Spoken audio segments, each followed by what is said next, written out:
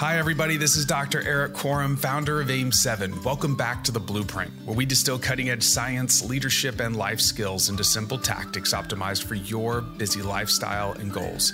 I'm back with another episode with Dr. Stachin Panda. This is the third episode in a four-part series on how to leverage the new science of circadian biology to improve your health and performance.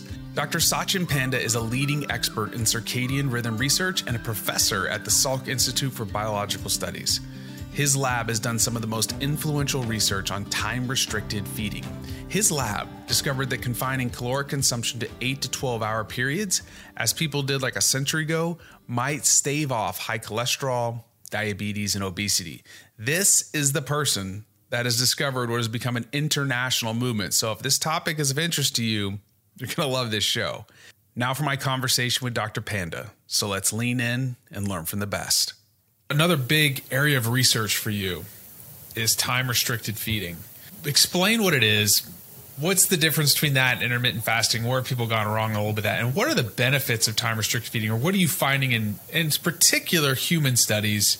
You know, as we start with rodent models, and then we go, okay, there's something here, and then you get to start working with humans. What are you finding in the benefits? Yeah, so let's define some of the terms. Intermittent fasting is a very broad term, which essentially means once in a while you can fast, and that covers everything from fasting for 4 to 5 days every month or every 3 months, which is called periodic fasting, one form of periodic intermittent fasting, to fasting once or twice a week. There are many religions where people do fast once or twice a week.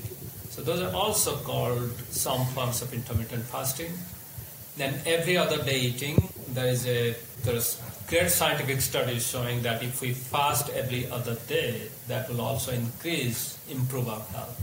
And then when we coined the term time-restricted eating or time-restricted feeding, we essentially said, based on animal experiments, if we restrict all calorie consumption from food and beverages within a consistent window of somewhere between 8 to 10 hours every day, you can extend it to 12 hours occasionally, then that can give us a lot of benefits. And most of these benefits that we initially discovered were because just like light and darkness boosts our circadian rhythm in the brain, eating and fasting and maintaining that rhythm consistently boosts our circadian rhythm in the rest of our body.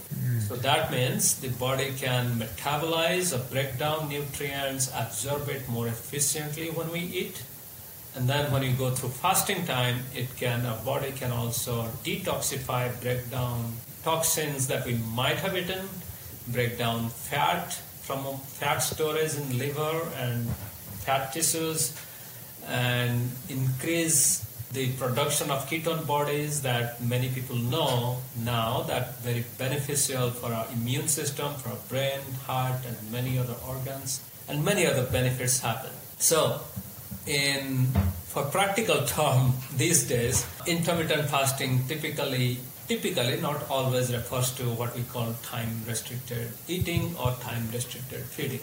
But you're not, I think where a lot of people go wrong is this doesn't necessarily mean that I'm eating in a hypocaloric state. I could be eating in a caloric balance, right? Yeah, so what happens is in animal studies, when we do these studies, we make sure that the time-restricted fed mice eat the same number of calories as mice that have free access to food 24/7. And animals actually learn very quickly, within 3 to 4 days, they will learn that food will be here for 8 to 10 hours, so they will gobble up that food within 8 to 10 hours. And that prevents them from body weight gain and high cholesterol. Many benefits happen. In humans, the story is slightly different. Most of us actually eat more food than we need. And we did a very systematic study on 156 people. We guesstimated calories from all of their meals because it's very difficult to measure calories from food unless you do bomb calorimetry. Yeah.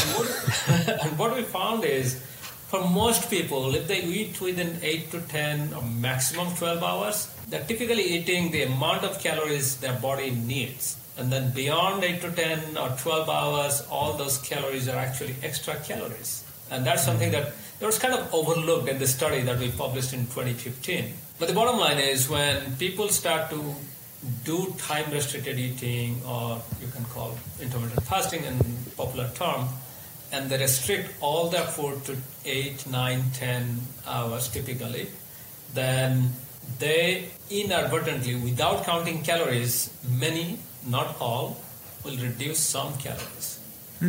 But irrespective of calories reduced, there's very nice controlled studies done by Courtney Peterson from University of Alabama at Birmingham. She showed that even when people are eating a balanced diet and maintaining their body weight, this time-restricted eating pattern can improve beta cell function. That means their insulin production and insulin function is much better. And people who have pre-diabetes, they can better manage their blood sugar level. And then those who had moderately high blood pressure, they could also lower their blood pressure, both systolic and diastolic blood pressure, and many other benefits happen. So now we can say that for most adults, 8 to 10 hours of time-restricted eating may be doable. Of course, everybody has to check with their physicians because some may be taking medications that can lower blood sugar during fasting period. This is not a medical advice, but what we have seen so far is a lot of people can do it. I want to push pause for a second and let you know that the AIM-7 beta app is here and our early members are loving it. AIM-7 turns your wearable data into actionable recommendations to enhance your mind, body, and recovery so you can look, feel, and perform better. Over 100 people have joined AIM-7 so far, and the stories coming in are amazing. People are reporting being more present with their families, being able to adapt to stress better, and even breaking through weight loss plateaus. If you want to join the AIM-7 beta, you can do this by signing up at aim7.com, and there's a link for that in the show notes. All right, back to my conversation with Dr. Panda. So the primary benefits I'm just trying to extract, I shouldn't say benefits, mechanisms here, is we're taking the body offline from food. We're allowing it to engage in detoxification processes, giving the digestive system maybe a chance to just rest and handle other processes. And so is that what we're seeing here? Is like we're giving the body a break from food and it's allowing it to do other things that it can't do while it's digesting? Yeah, so actually just recently in 2023 January, we published a very comprehensive study, of course, in animal models. So we took out 22 different organs and brain regions at different times of the day and asked what is actually changing at every gene level. And what we find is our body's ability to break down fat, because we store fat in many places. So we have fat under the skin, we have fat in the belly, we have fat around our heart, fat around kidney, fat everywhere. Yeah, it's everywhere. So the fat breakdown increases during this fasting period, particularly the last 3 to 4 hours of fast. That's when we see significant increase in fat breakdown. Then another thing that we see is when fat breaks down, it produces ketone body, and those ketone body production also goes up, slightly up towards the end of this fasting period. Then when the animals were eating, what we found was somehow the genes that repair our DNA, that quality control, because every cell has its own quality control process. And they make sure that all the enzymes, all the hormones, all the immune mediators, cytokines, etc., almost every protein that we produce in this cell, correctly designed, manufactured, and those quality control process also goes up during the feeding process. We also find inflammation. We need the right amount of immune function. We should be able to fight the infection enough, and after the infection has gone down, we should also tune down our immune cells. And that ability to mount the right amount of immune response, it's almost like if a house is on fire, of course the fire engine has to come and put out the fire. But water hose should not be on after the fire is put out, because that will cause flooding for the neighbors. There you go. And that's exactly what happens in excessive inflammation. There's too much inflammatory response. At the same time, you might think that, okay, so if inflammation is bad, then we should just have the fire hose tuned down its water, and that's not going to help to put down the fire. So time-restricted feeding in animals, what we see is this immune function is tuned to the right level. It's not too high and it's not too low. One more thing that we see is gut microbiome becomes more diverse, and also we have more beneficial microbes and less detrimental microbes in the gut. One more thing that we see is there is sign that our gut lining is repaired pretty well. And it kind of makes sense, because just like you cannot repair a highway when the cars are moving, you cannot repair... Oh, you haven't been to Texas and Louisiana. I'm just kidding. If you've ever driven I-10, it's a complete mess, and they're trying to fix it. It's a disaster. It's a dangerous highway. Anyways, keep going. So we think that also happens. And in the brain, what we find is hypothalamus, which is the base of the brain that's involved in many hormone production. That's the master regulator of many hormone production throughout the body. And that hypothalamus function improves under time-restricted eating. So these are the animal studies, and this gives us a blueprint to now think who can do time-restricted eating and what kind of benefits they might see. So for example, these studies showed us that time-restricted eating might help reduce our atherogenic lipids, or bad cholesterol, LDL cholesterol. And in fact, human studies have shown that those who can do 8 to 10 hours time-restricted eating, even if they did it for 3 months minimum, we did see reduction in LDL cholesterol and reduction in triglyceride. We did not see improvement in good cholesterol. That might take longer time to see.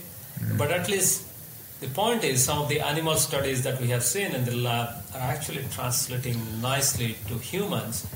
Even those who are taking cholesterol-lowering drugs, they could do time-restricted eating, of course, under supervision of doctors. We collaborate with them. They are constantly monitoring them, and they could still reduce their blood cholesterol. The same thing in mice, we do see time-restricted eating reduces and improves their blood pressure regulation.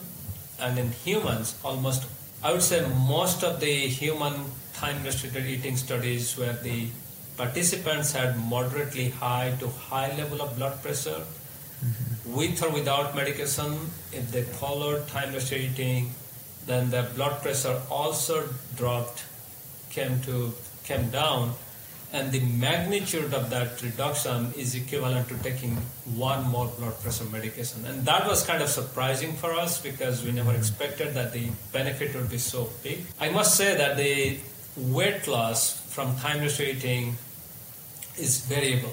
And it makes sense, because if someone is eating 150% of their maintenance calories... Yeah, if the caloric intake's too high, you're not going to lose weight.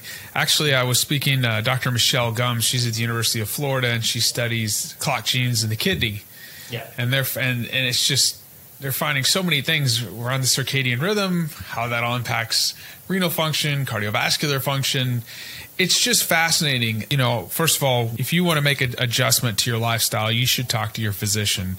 Yeah. But if that's something that somebody's interested in, the parameters are 8 to 10 hours of feeding. So for you, I'm assuming you probably restrict your feeding. What does your day look like?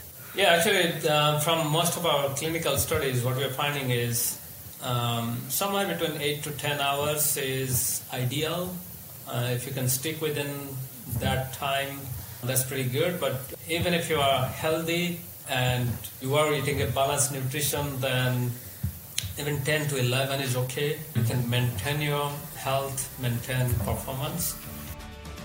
Thanks again for listening to the Blueprint Podcast. And if you love this show, please do me a favor and leave us a comment and review on whichever listening platform you are joining us from, as this is one of the best ways that you can help support the show. Thanks again for listening, and I'll catch you on the next episode.